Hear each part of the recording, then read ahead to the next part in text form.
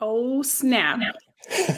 Good morning, everybody. It's Jeff Goldberg for the Sales Pro Network. I apologize for being a couple minutes late when I set this up. Apparently, I set it up for 10 p.m. instead of 10 a.m., but I think we're broadcasting live now. As some of you know, and if you don't know me, I am a sales coach and trainer, and I founded the Sales Pro Network to do two things. One, to elevate the profession of sales, and two, to help you make more money. And right now, we're streaming live to both Facebook, LinkedIn, and YouTube. Woohoo! Progress for the Sales Pro Network. As you know, the Sales Pro Network is a place you can come and get advice and coaching. You can share your successes and challenges. And every Friday at 10 a.m., we either do a live training or we bring in a guest who can positively, absolutely help the profession of sales. And once again, today is no exception. It's my true pleasure to introduce you to my friend, Cierra Lueck. Good morning, Cierra. Good morning. Excited to be here. I'm excited to have you here. Cierra, you often start out your lives with a song. Would you like to sing? No, I'm not going to make you sing anything today. Would you do me a favor, though, and tell everybody a little bit about your background, who you are, and what brought you up to what you do now? There's so many different directions that I could go with that. The biggest thing is that I was somebody who undercharged or gave away my value for free for years and years and years. For about 2 decades, I was helping local communities and organizations to get more connected in the community, to build out their business, to build out their organization, to extend their reach. And then about 12 years ago, I jumped into the online world on a website called Cafe Mom, which was before Facebook groups actually even existed. And then now I'm helping people build out communities on Facebook so that they can sell more, they can be in a community that they love, and people actually love to be inside of the community. Wow. So what is it about Facebook that you like so much? What made you choose Facebook as opposed to one of the other social media platforms? Facebook is actually the number one platform to just as far as usability goes. It's it's got the functionality that strides above any other platform. As far as other platforms that we've looked at out there, because we were on Cafe Mom, I have seen Reddit used to build communities. I've seen Discord used to build communities. And there's several others. I think there's even one called Band right now that a bunch of people have been asking about. But Facebook actually has so many things in place to help you out, to help with the algorithm, to give you insights, to help actually build and strengthen the community to where you can actually take a step back from the actual work of building the community. Wow. Good morning, Fran, down in Texas. Always good to see you here. Facebook user, I don't know who you are, but good morning to you too. If you guys would either put your name in or allow Facebook to connect with StreamYard, we'll know who you are when you post. And if you're watching us now or later on in the replay, please do post your name and say hi. There are 5 group types on Facebook, right? What are the 5 groups? Yeah. So I don't know if you're hearing it, but I'm hearing a tiny bit of an echo. So I don't know what that's if that's happening for everybody or if it's just for me, but every once in a while I'll hear a tiny bit of an echo feedback in my stuff. I'm not hearing that, but would you guys please comment whether you're hearing an echo or not? Okay, cool. Okay, so the 5 Facebook group types for business, there's actually, as I was going and we were building groups online and I'm jumping into all of these groups, and maybe you guys have been in some before. Sometimes you jump into a group, it feels kind of spammy. Sometimes you jump into a group and it's pretty dead and not really anybody saying anything. So you just check out and leave. Sometimes you jump into a group and it's gigantic and you're wondering, like, why are people giving so much time and investing so much into these groups that are 20, 30,000, sometimes 400,000 strong? How are they making money from it? So I actually did a little bit of research and identified the 5 different ways that people are actually making 5 to 7 figures a month from their Facebook groups. And so the first one is after people okay, so the first group type is, say that you've already sold something to somebody and then you throw them inside of a community. Those are going to be the paying clients only, the people who have paid and bought something from you before. There's a lot of pros and cons. I actually have an entire list on that. And if you guys want the pros and cons list and you want to dive deeper into it, I'm more than happy to send that to you guys for free. Like it's not a big deal. And I'm happy to get that over to you. So I'm not going to run through all of that today because that would just take up all of our time. But so there's a paying clients only group. And basically what the member benefit is for that type of group is that they actually get your paid coaching or they get your paid product or something like that. And they get to connect over the product. And those groups actually work really well, especially if you have a higher ticket offer that you're selling. And so Yeah, that's essentially where I would use that kind of a community. The second type of community is going to be like an evergreen launch membership. So one person that I see utilizing this really, really well, his name is Ray Higdon. He works with the network marketing community, and he actually does an evergreen launch membership. And so throughout the year, he'll sell the membership. So he'll have it open for 1 week out of the month, and then the rest of the month you cannot get in. So it builds that scarcity, but then he keeps it going throughout the year. But this is also typically very low ticket to be a part of it. But if you create really great value, you could do it higher ticket, but he ends up getting like thousands of people in on this. And so the member benefit of that kind of group is the established trainings that you already have in there, and then they can try small before they're upsold to something bigger. Any questions on those two before we jump to the next one? Well, yeah. What would you consider a low ticket offer like the second one and a higher ticket offer like the first one? Okay, so low ticket offer, it honestly, it depends on your industry or your niche, but typically a low ticket offer, in my words, is going to be something between the 50, which is super low ticket, all the way up to like a few $100s. In my world, that's pretty low ticket. Even 1,500 can be pretty low ticket depending on what it is that you're offering. When we talk about higher ticket, we're getting into the $5,000, $10,000, $20,000, $50,000, $100,000 range. And I know people who are building offers at all of those prices. So, wow, I like those numbers. Yeah, they're good numbers. Oh, dang it. I don't have the note card in front of me, but I've been listening to Earl Nightingale, and he talks about the money that you're paid is in direct proportion to the service that you provide. 100%. Okay, so the third, we were on number 3. The third type of group is going to be like a pop-up for course launch. And you'll see a lot of the gurus using something like this. Tony Robbins is notorious for partnering with people and doing groups like this. Essentially what they do is they have some kind of a challenge. They launch it for about like a week or a month or something like that. And there's all this hype around the launch. And then a few weeks later, the group kind of dies down, and maybe they use the same group for another launch, or they build out a new group. But essentially they're just using it to run a challenge and actually have a course launch. The member benefit is going to be whatever kind of freebies that they get from the challenge. And then you're hoping that they're going to buy your product at the end of the challenge. If you are really good at it, they will. If you are not really good at it, then you just spend a lot of time and effort for nothing. So it's one of those things where you want to make sure that you know what you're doing whenever you're building out that group. Kind of like sales in general. I mean, you could put in a lot of time and effort and get nothing for it, but people who know what they're doing tend to profit because they're investing their time and effort wisely. Yes, absolutely. So the fourth one is group as a part of a funnel. And some of my competitors they're actually training a lot of people on this. They've already got their business, I think, up to $500,000 or $600,000 months.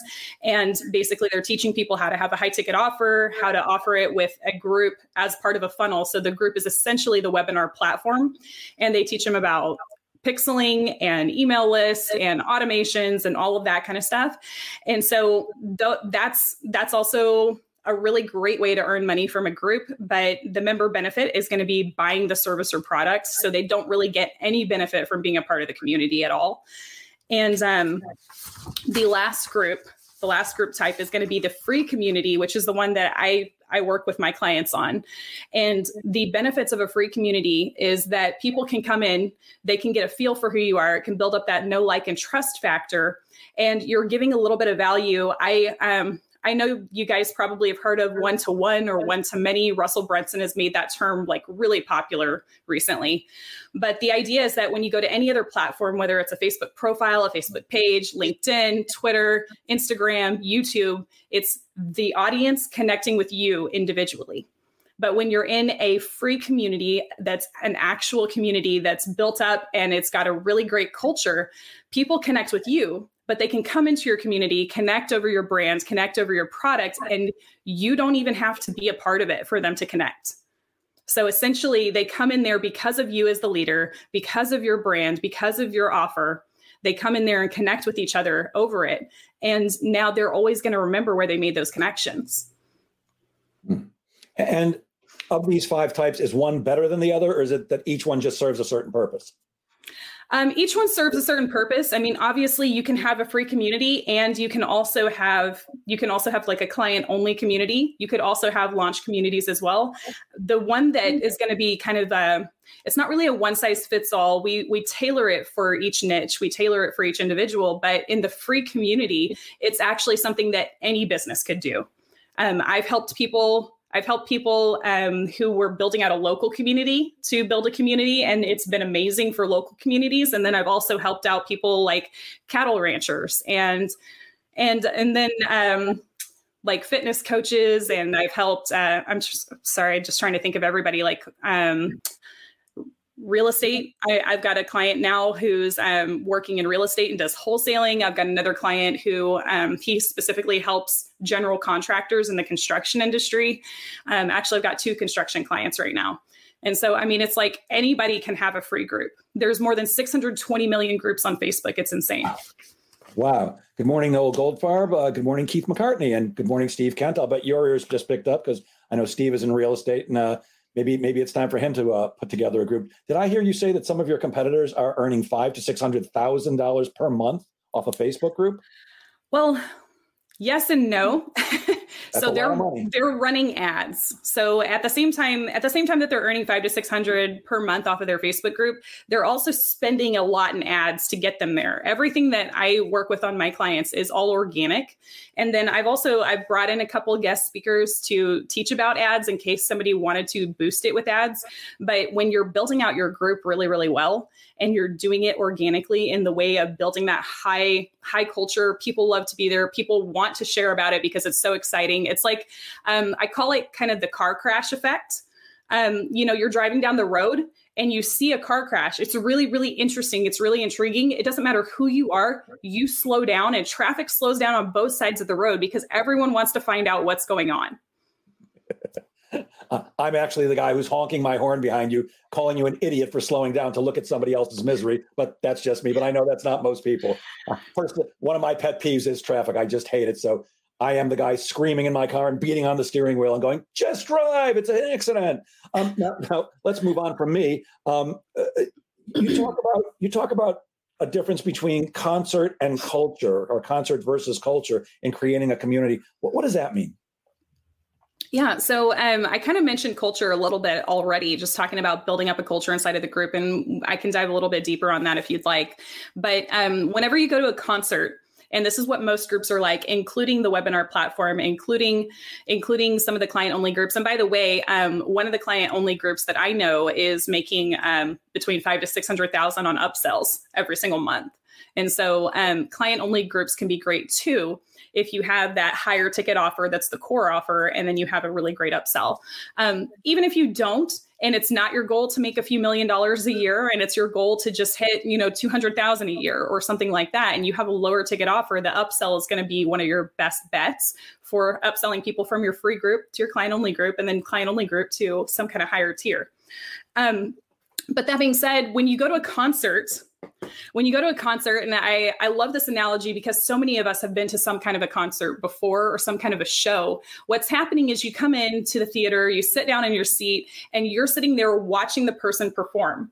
And so as you're watching the person perform up on stage, you're sitting there connecting with them. Maybe you're saying something, maybe you're not. And you'll come into a lot of different groups where all you see is the admin posting. And you don't really get to connect with the other audience members. The lights are turned down low. There's just not a lot going on from the other audience.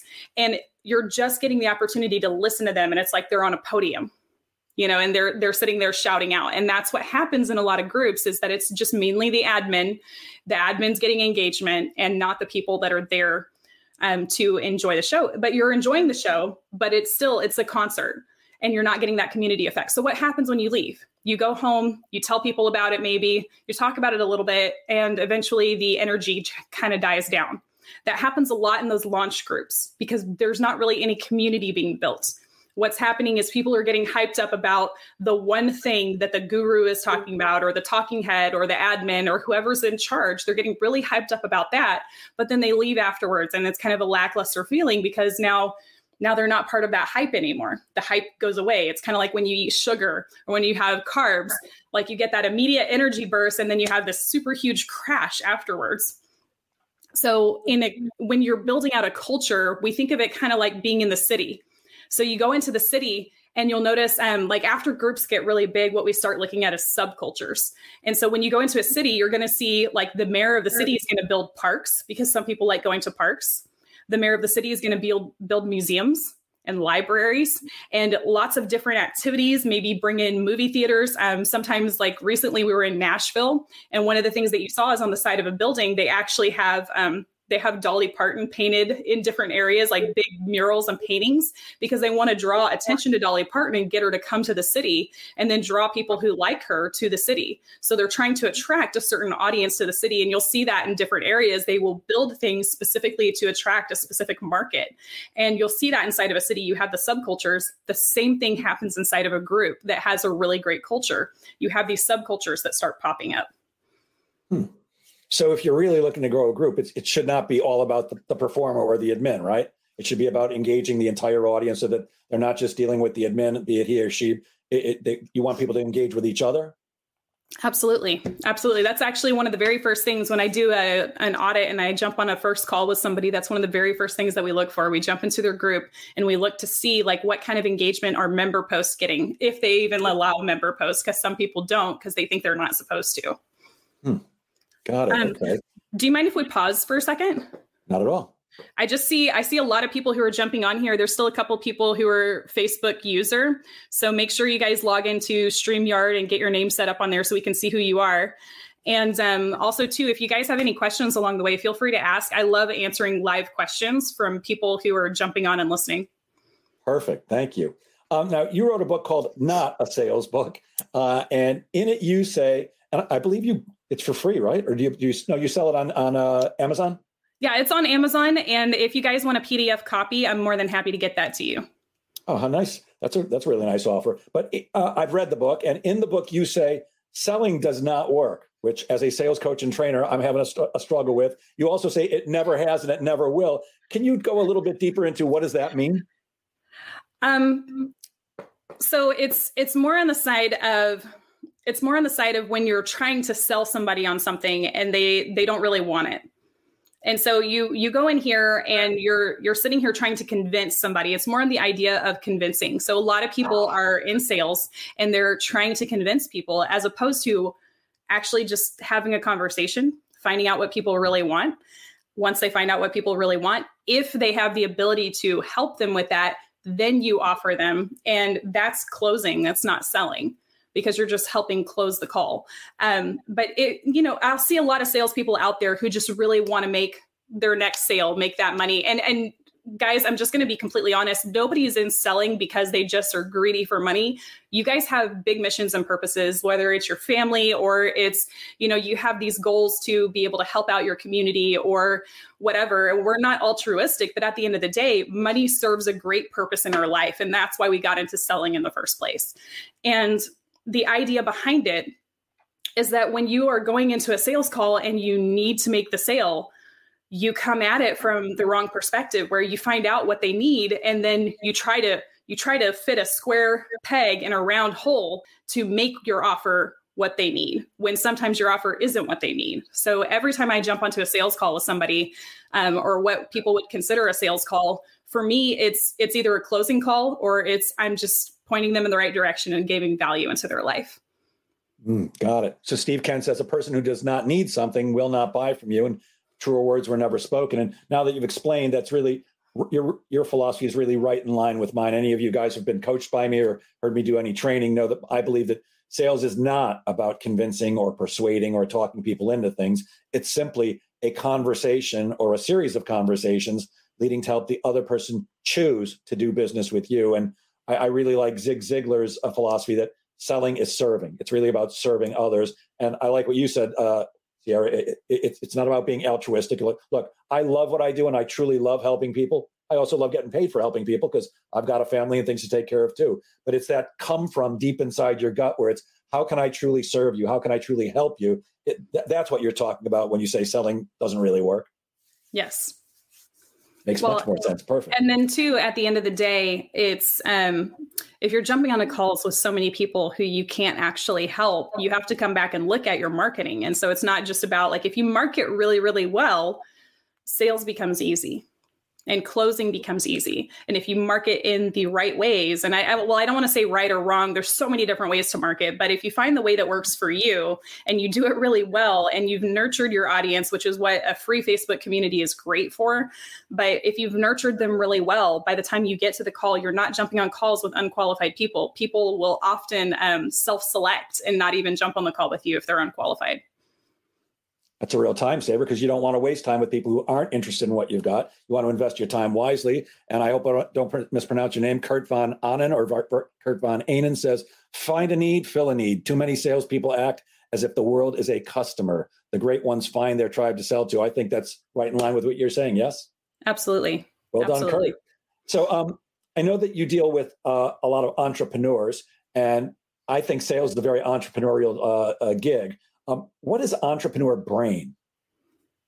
Okay. So one of the biggest things that I see a lot of entrepreneurs have is we all have ideas. We're very good at creating ideas. We're very good at creating vision. And one of the biggest things I see, and it actually ends up being like a detriment if entrepreneurs are not good at making decisions. One of the biggest things I'll see is that we have so many ideas, we don't know which one to pick. And so I created a post. I haven't posted it yet, but it's about we talk about throwing spaghetti at the wall to see what sticks. You have so many ideas and you're just trying to try one, try another. But because you're trying so many ideas at one time, you never even give one the chance to see if it'll actually work. And I shared about this inside of a private client only group last year during the summer at some point. But inside of that group, one of the things that I was noticing is people were giving up after 2 or 3 weeks. And I was like, a month is not even enough time to really try something.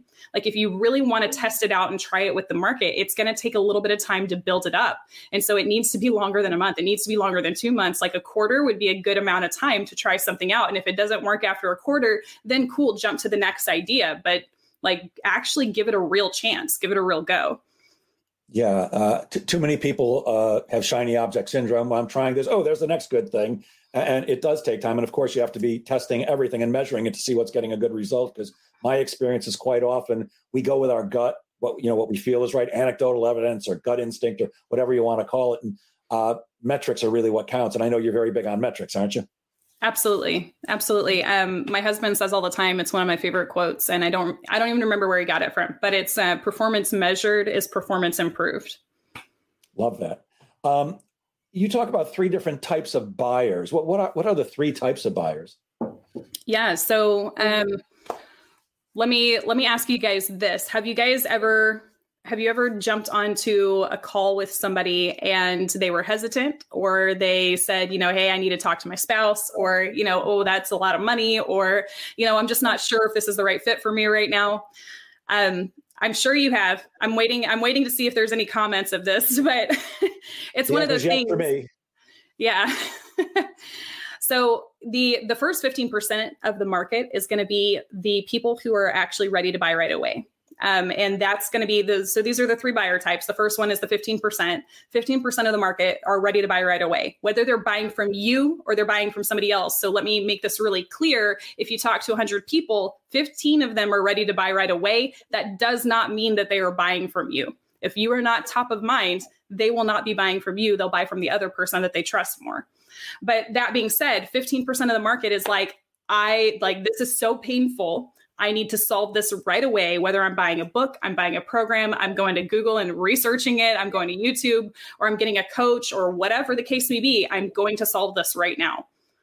And so that's 15% of the market. Most groups, including the one that we talked about where they're making $500,000 or $600,000, that group is geared towards that 15%. Most groups are geared towards that 15%, the people who are ready to buy right now, which is why sometimes you'll jump into a group and it feels a little spammy. The second piece of the market is going to be 61%, which is a huge, massive chunk of the market. And that 61% are the people who are, when you get to the tie downs or whatever in your sales call, it's the people who are hesitant. It's the people who are, saying that, I just need a little bit of time to think about it. I just need to do a little bit more research, or do you have a website I can look at? Do you have some testimonials? Can I talk to somebody else? those are the 61% of the market. Those are the people who just want to do a little bit more research. They like research and development. They like making good decisions. Maybe they have a little bit of debt. Maybe they just don't have a whole lot of money and they want to make sure they're spending it wisely, but they're being really judicious with their decisions. Okay. So it's not that they're not going to buy. It's just that they're not quite ready to make a decision yet. Yeah, they're not ready to make a decision on the call, and they just need a little bit more time. Sometimes that can be days, sometimes it can be weeks, sometimes it can be a few months. But the idea is that they do want to buy. They just want to take a little bit more time to do research. Okay, that's 61% of the market. Before we get to the third group, I actually think that's reasonable. Like every salesperson, I want every deal to close on the first call in the first minute. In fact, I don't even want to have the conversation. I just want people to go, "Hey, Jeff, don't even talk. Let me just send you a check." But that's not the way it works in the real world, especially if you're offering a high ticket offer. Like as a sales coach or a trainer, I don't work for free. I charge, I give great value for what I charge, but it's not cheap.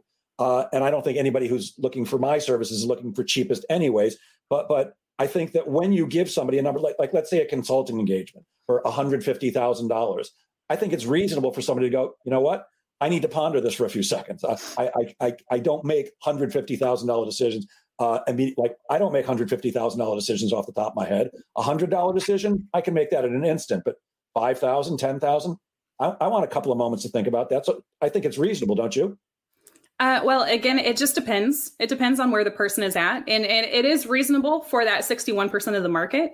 You're going to have people, like when you started talking about people not making really quick decisions on $150,000 and needing time to think about it. It just depends on what the service is. It depends on how well they know the person, how well they've been nurtured. Have they already been nurtured? Do they already know the quality of the person's work? All of that before they ever even start the conversation. I have a friend who actually sold it was a multiple 5-ticket offer.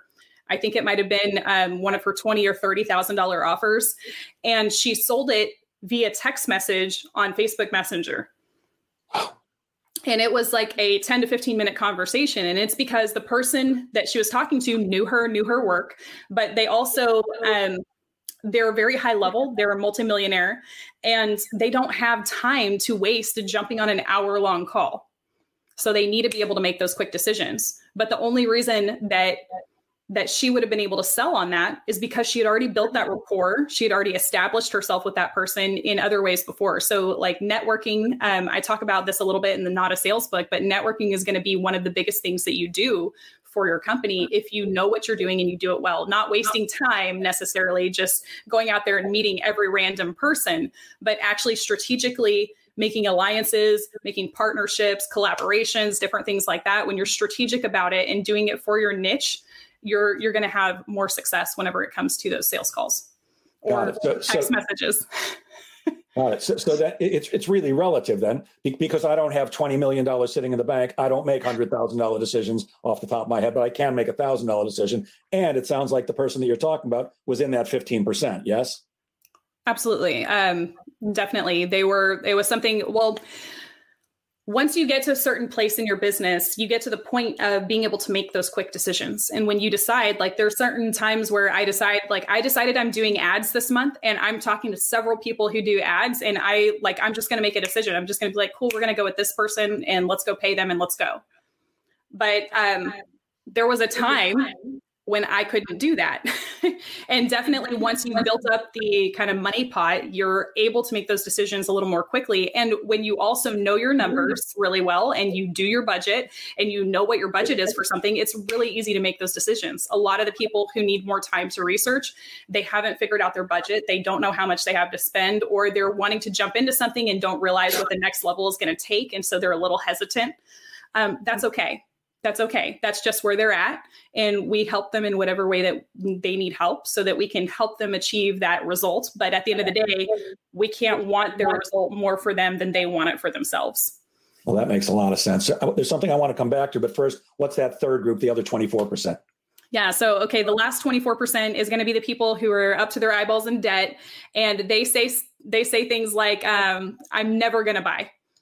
And the beautiful thing about it is that if you've nurtured them really, really well, and they're inside of a community where they're staying in the community because of the people that they've met, because of the value that they're getting, that they actually will eventually buy. It might take them a lot longer, but they will eventually buy.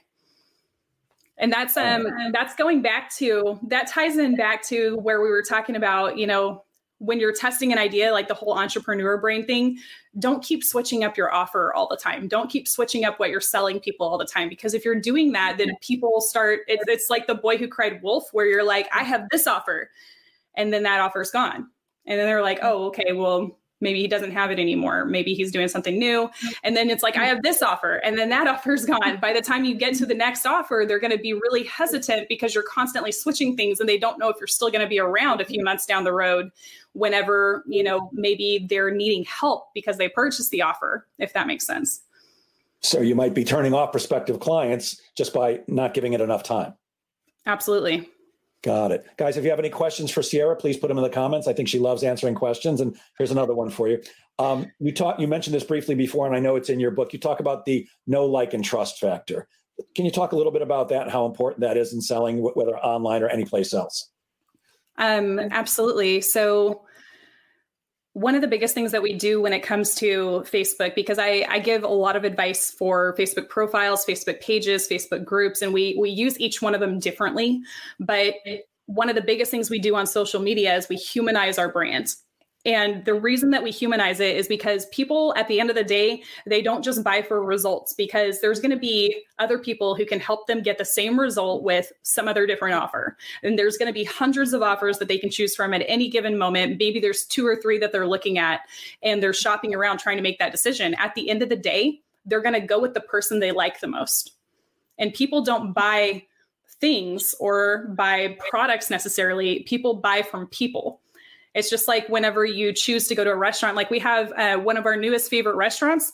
It is not the nicest food. It tastes good and it's solid quality. We go there, but it's not like the nicest restaurant in the world. But when we go there, there's this one server. I think we're actually going to go there twice this week because he wasn't working the other day when we went, and we want to go sit down with this one server because of the quality of service he gives us is strides above any of the fine dining restaurants we've ever been to. It's phenomenal. And so that's one of the biggest things when you're on social media. People come there to be social and to build relationships. And if you're not having that way for people to connect with you and you're not personalizing your brand at all, and it's just business all the time, people aren't going to have that connection and they're not going to build that know, like, and trust factor. And Brilliant.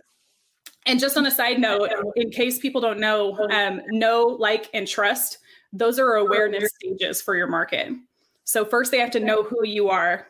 Then they have to like you and actually resonate with you. And just at the end of the day, some people are not going to resonate with you. I actually have a story about it if you'd like to hear it. Sure. So 3 years ago, I was helping somebody build a community, and it was a local women entrepreneurs community. And she was needing coaching more so than just for the community and more so than just for her business. She was needing like personal life coaching a little bit too. So I was giving her some information. And one time I did an exercise with her and she's like, oh my God, that's so good, Cierra. You are so brilliant. And I was like, that's just a Tony Robbins thing. But she was like, oh, I just don't really like that guy. And it was just one of those things where I said the exact same thing that Tony Robbins said, but she couldn't receive it from him. She could only receive it from me and from my voice. And so at the end of the day, some people are just not going to resonate with you. Some people are only going to resonate with you and not with other people. And so your voice is extremely important. And who you are is extremely important, because there's people out there that won't receive from Tony Robbins or Dean Graziosi or, even Jim Rohn, who's now passed away, but he was amazing. They won't receive from his voice. But if you come out there with that same message, they'll hear it from you. Got it. So we've got a question for you. And a Facebook user whose name we don't know says, how do you resonate with someone using social media? So I just, one of the things that I get a lot from a lot of people is that I'm very authentic and I show up as myself. I'm very open most of the time. I show up as myself. I don't complain a lot online. I don't bring a lot of negativity online. If I'm talking about anything that's negative, I talk about the lesson learned from it or the positive thing that came out of it. Because at the end of the day, the negativity that we go through is for a reason. The struggle, there's a book out there. I haven't read it yet, guys. So, don't take my word to go out and read it. But the idea and the concept behind it is really good. And it's The Obstacle is the Way. the struggle is the way to grow faster. So if you are actually wanting to scale faster this year or grow faster this year, going through obstacles and going through struggles is going to be one of the biggest things that you do to overcome that. And I'm actually, I'm going through a lot of struggles right now on the internal side of my business. You're not going to see that on my social media. You're not going to see just me talking about the struggles. You're going to see as I'm going through the struggles and I'm finding the wins, that's when you'll see me talking about the struggles. And you'll see there's actually a couple different pieces of content. I think I'm going to share another one later on today. But there's multiple times that I've gone through struggles. And just so you guys are aware of what that looks like, I'm a mom of 5. My husband has been in the military for 8 years, and that has been our solid income. I just launched my business last year. We've hit over, we're almost in the multi 6-figure range. I'm hoping to hit that by the end of the month, so that we can be able to say we hit more than 200K in our first year. But that being said, last year, right before I launched my business, like 2 months before I launched my business and took on my first client, my son was in the hospital. He's 12 years old. He was in the hospital with a brain tumor, getting brain surgery. And that's not even all of it. There's like a whole big story along with that, where he went through depression. He had 2nd and 3rd degree burns because when he had a seizure, he ended up picking up a hot pan, and he had 4 skin graft surgeries. There's so many things that went along with that. One of my other kids ended up needing to get dental surgery because he had febrile seizures and his teeth didn't grow in well. All of that happened within 1 year. And then my husband actually had knee surgery in January. But at the end of the day, those struggles make me stronger. Those struggles give me the opportunity to help somebody else who's going through something that's really tough. Those struggles give us a chance to actually to grow and to nurture our audience and to connect with them on a deeper level. And because I shared about my story, there were people who came to me and said, "Hey, I'm going through this. What did you do when this happened?" And I was able to help them with that. And so it's your opportunity to give value back to the world. Got it. Steve Kent says he hopes your son is okay. Is he? Absolutely, he is. He's been seizure-free for a year now. The brain surgery worked really, really well, and he has had no seizures. This was the first year we celebrated his birthday in April, and this was the first year since all of this happened that he was able to just have normal kid problems, where he was complaining about not getting to play video games enough or not getting to go outside with his friends or whatever the case may be. Normal first world kid problems. It was amazing. And I'm guessing that as a mom, that's heaven for you, yes? It is really wonderful. It is a really big deal. At the end of the day, though, my kids are one of the biggest reasons why I started pursuing my business, because like I said at the beginning of our call, I was giving away a lot of stuff for free for probably 2 decades. For 2 decades, I was giving away my services for free. I was volunteering and voluntarily going out there and working for free for businesses that were making lots of money because of what I was helping them do. And it came right down to it that I kept telling my kids, like, look at this person, like this person did this and this person did this, but we didn't know any of them firsthand. It was all second and third hand stories about people succeeding. And I realized that I wasn't showing them how to do it myself. And it was in that moment that I was like, you know what? I've got to do this. I've got to stand up and pursue my dreams and show them that it's possible.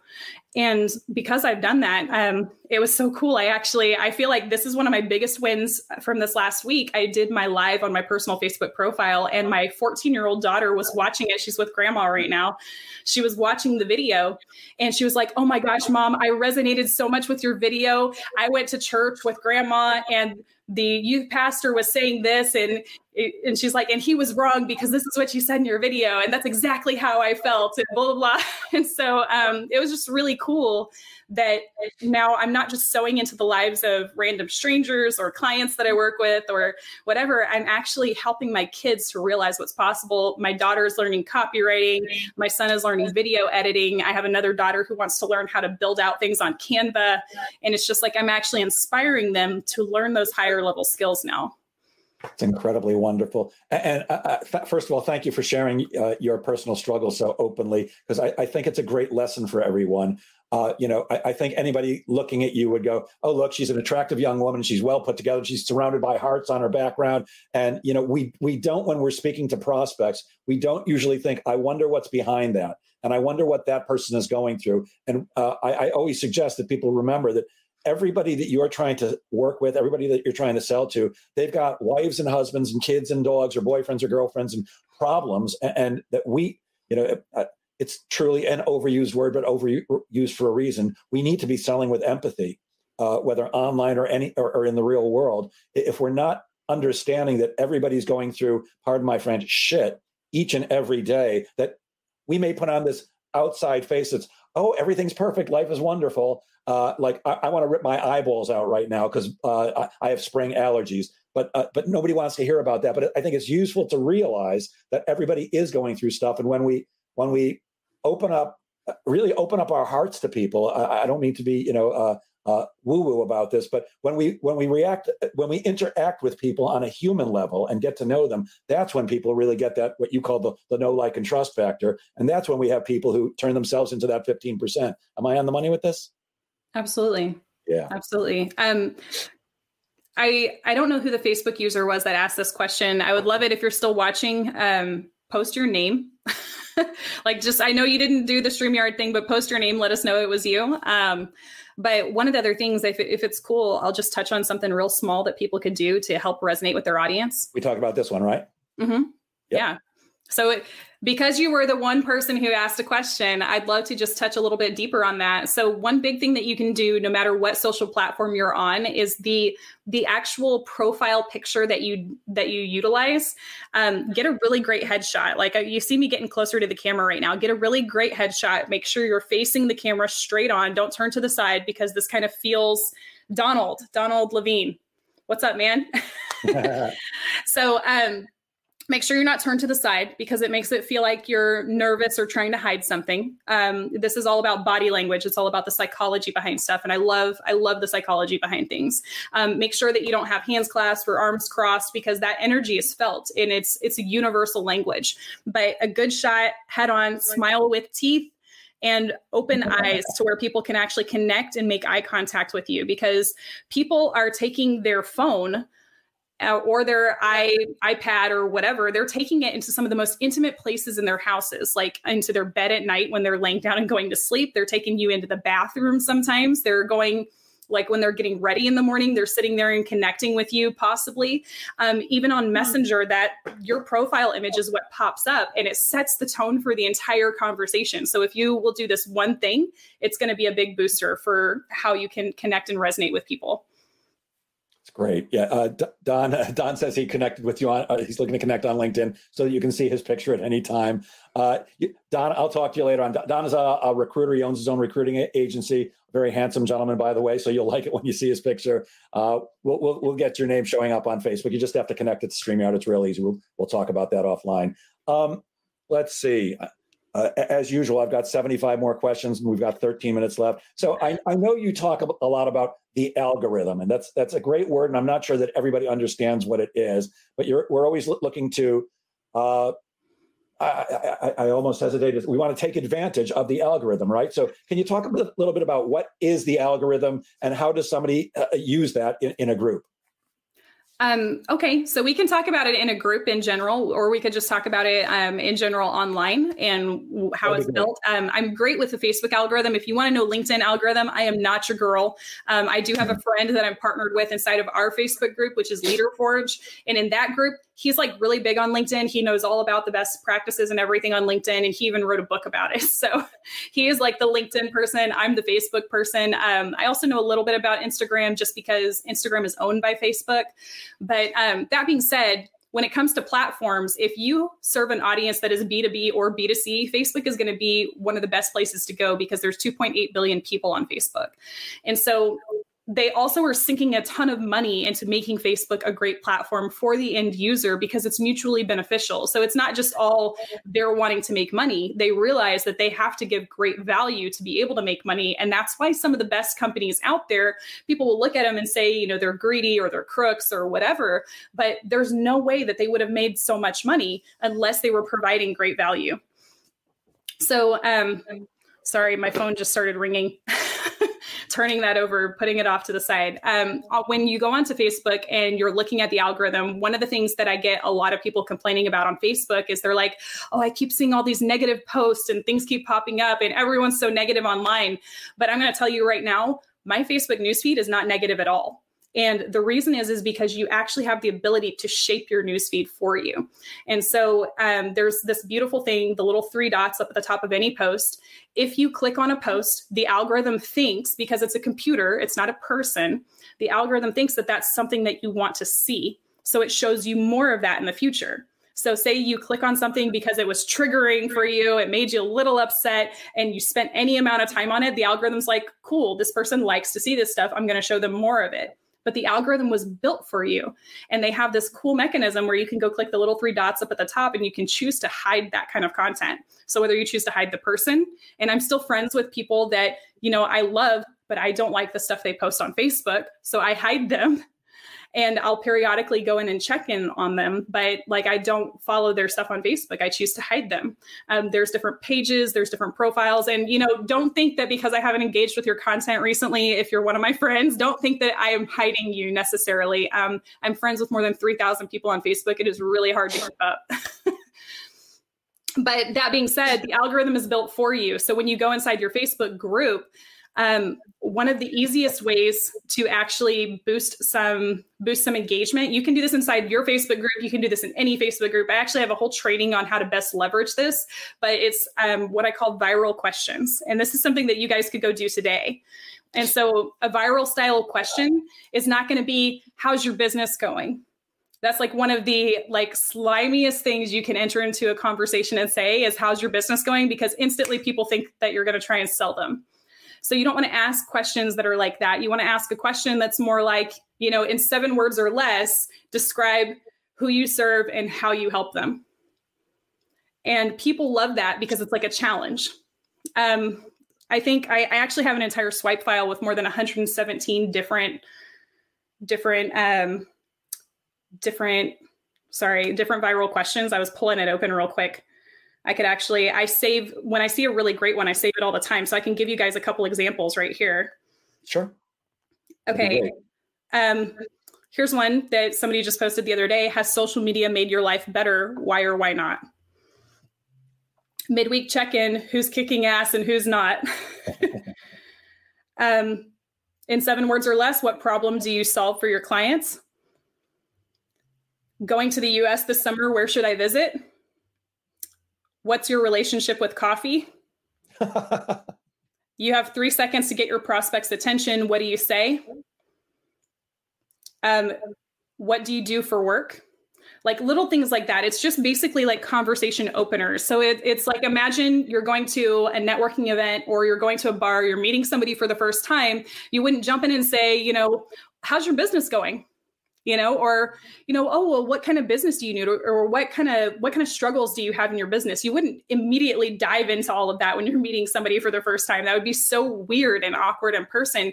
Treat your relationships online in the exact same way. And if you're really good with conversation and you're really good with opening up to people and getting them to connect with you, I'm sorry, I just started thinking about in messenger conversations and I wanted to dive into that. And I was like, no, we're going to stay on point. If you're really good with the way that you connect with people, you can actually take that conversation to a sale much faster if you will actually connect with them first. And so building out those viral questions, you could go try that today. Go into any kind of group today, ask a viral question, make sure what makes a question viral. And I talk about this a little bit in my book. I talk about this a lot more in my training and how to leverage it. But what makes a question viral is that people can answer it really quick. It's really low maintenance. So there's even a binary style where you say, salmon is the best, yes or no. So there you're going to have, that's going to be kind of triggering because a lot of people don't like fish or something like that. So some people are going to be like, no, it's the worst. Some people are going to be like, yes, I love salmon. But see, it's a yes or no. So all they have to do is come down and put a Y or an N or a yes or a no. It's something where they can easily comment very, very quickly. And it doesn't take a lot of brain power to do it because you're trying to get them to stop their scroll and to interrupt whatever they're doing to engage with you. So it needs to be something that's low pressure, low maintenance, and something that's really simple for them to do. Got it. Wow. Okay. You mentioned networking a few moments ago, and you mentioned it a little bit before. What is intentional networking? You specifically say intentional networking. How do you describe that, and how can people be more intentional in their networking?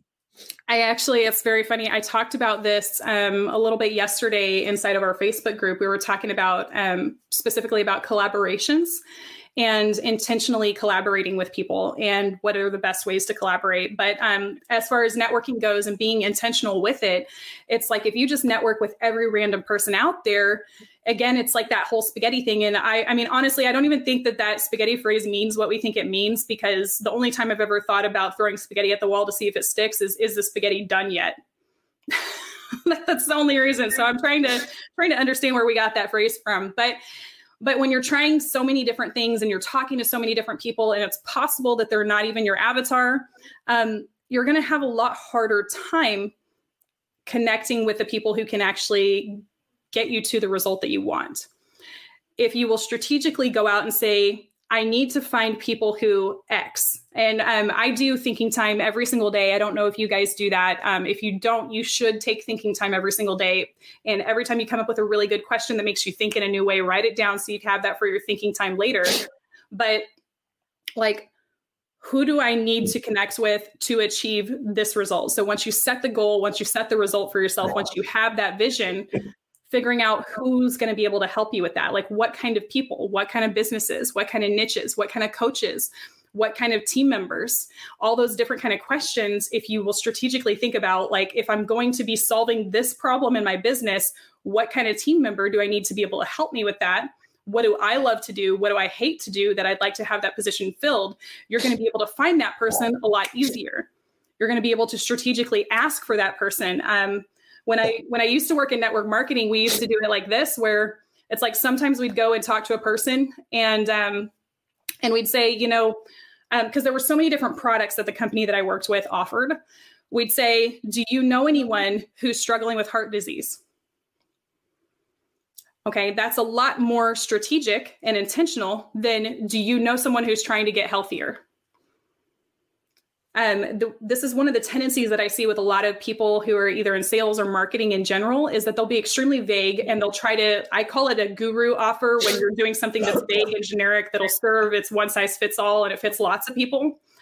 That's typically going to be a lower ticket offer, and it's going to be something smaller, and it's going to be maybe an info product or a book or some kind of small service or some kind of small software or whatever. That's going to be your guru offer. It's going to be the vague and generic one. But when you are more strategic with the way that you engage and network with people, and you say, do you know anybody who does X? And it gets very specific, then you actually open up the door to where now you've asked all of the same people, maybe 5 to 10 people, you asked them all, do you know anyone who has heart disease? You can come back the next week and say, do you know anyone who struggles with asthma? And you could go back to the exact same people because you were very strategic and intentional with your first question. You can go back to the same person and ask again. And you can do that with your opt-in offers. I don't know if everyone has opt-in offers or not. I give away some freebies and stuff for my audience, but I can go to one person and say, hey, have you seen my 5 Facebook groups for business PDF? And then next week I can come back and I'm like, hey, have you read Not a Sales Book yet?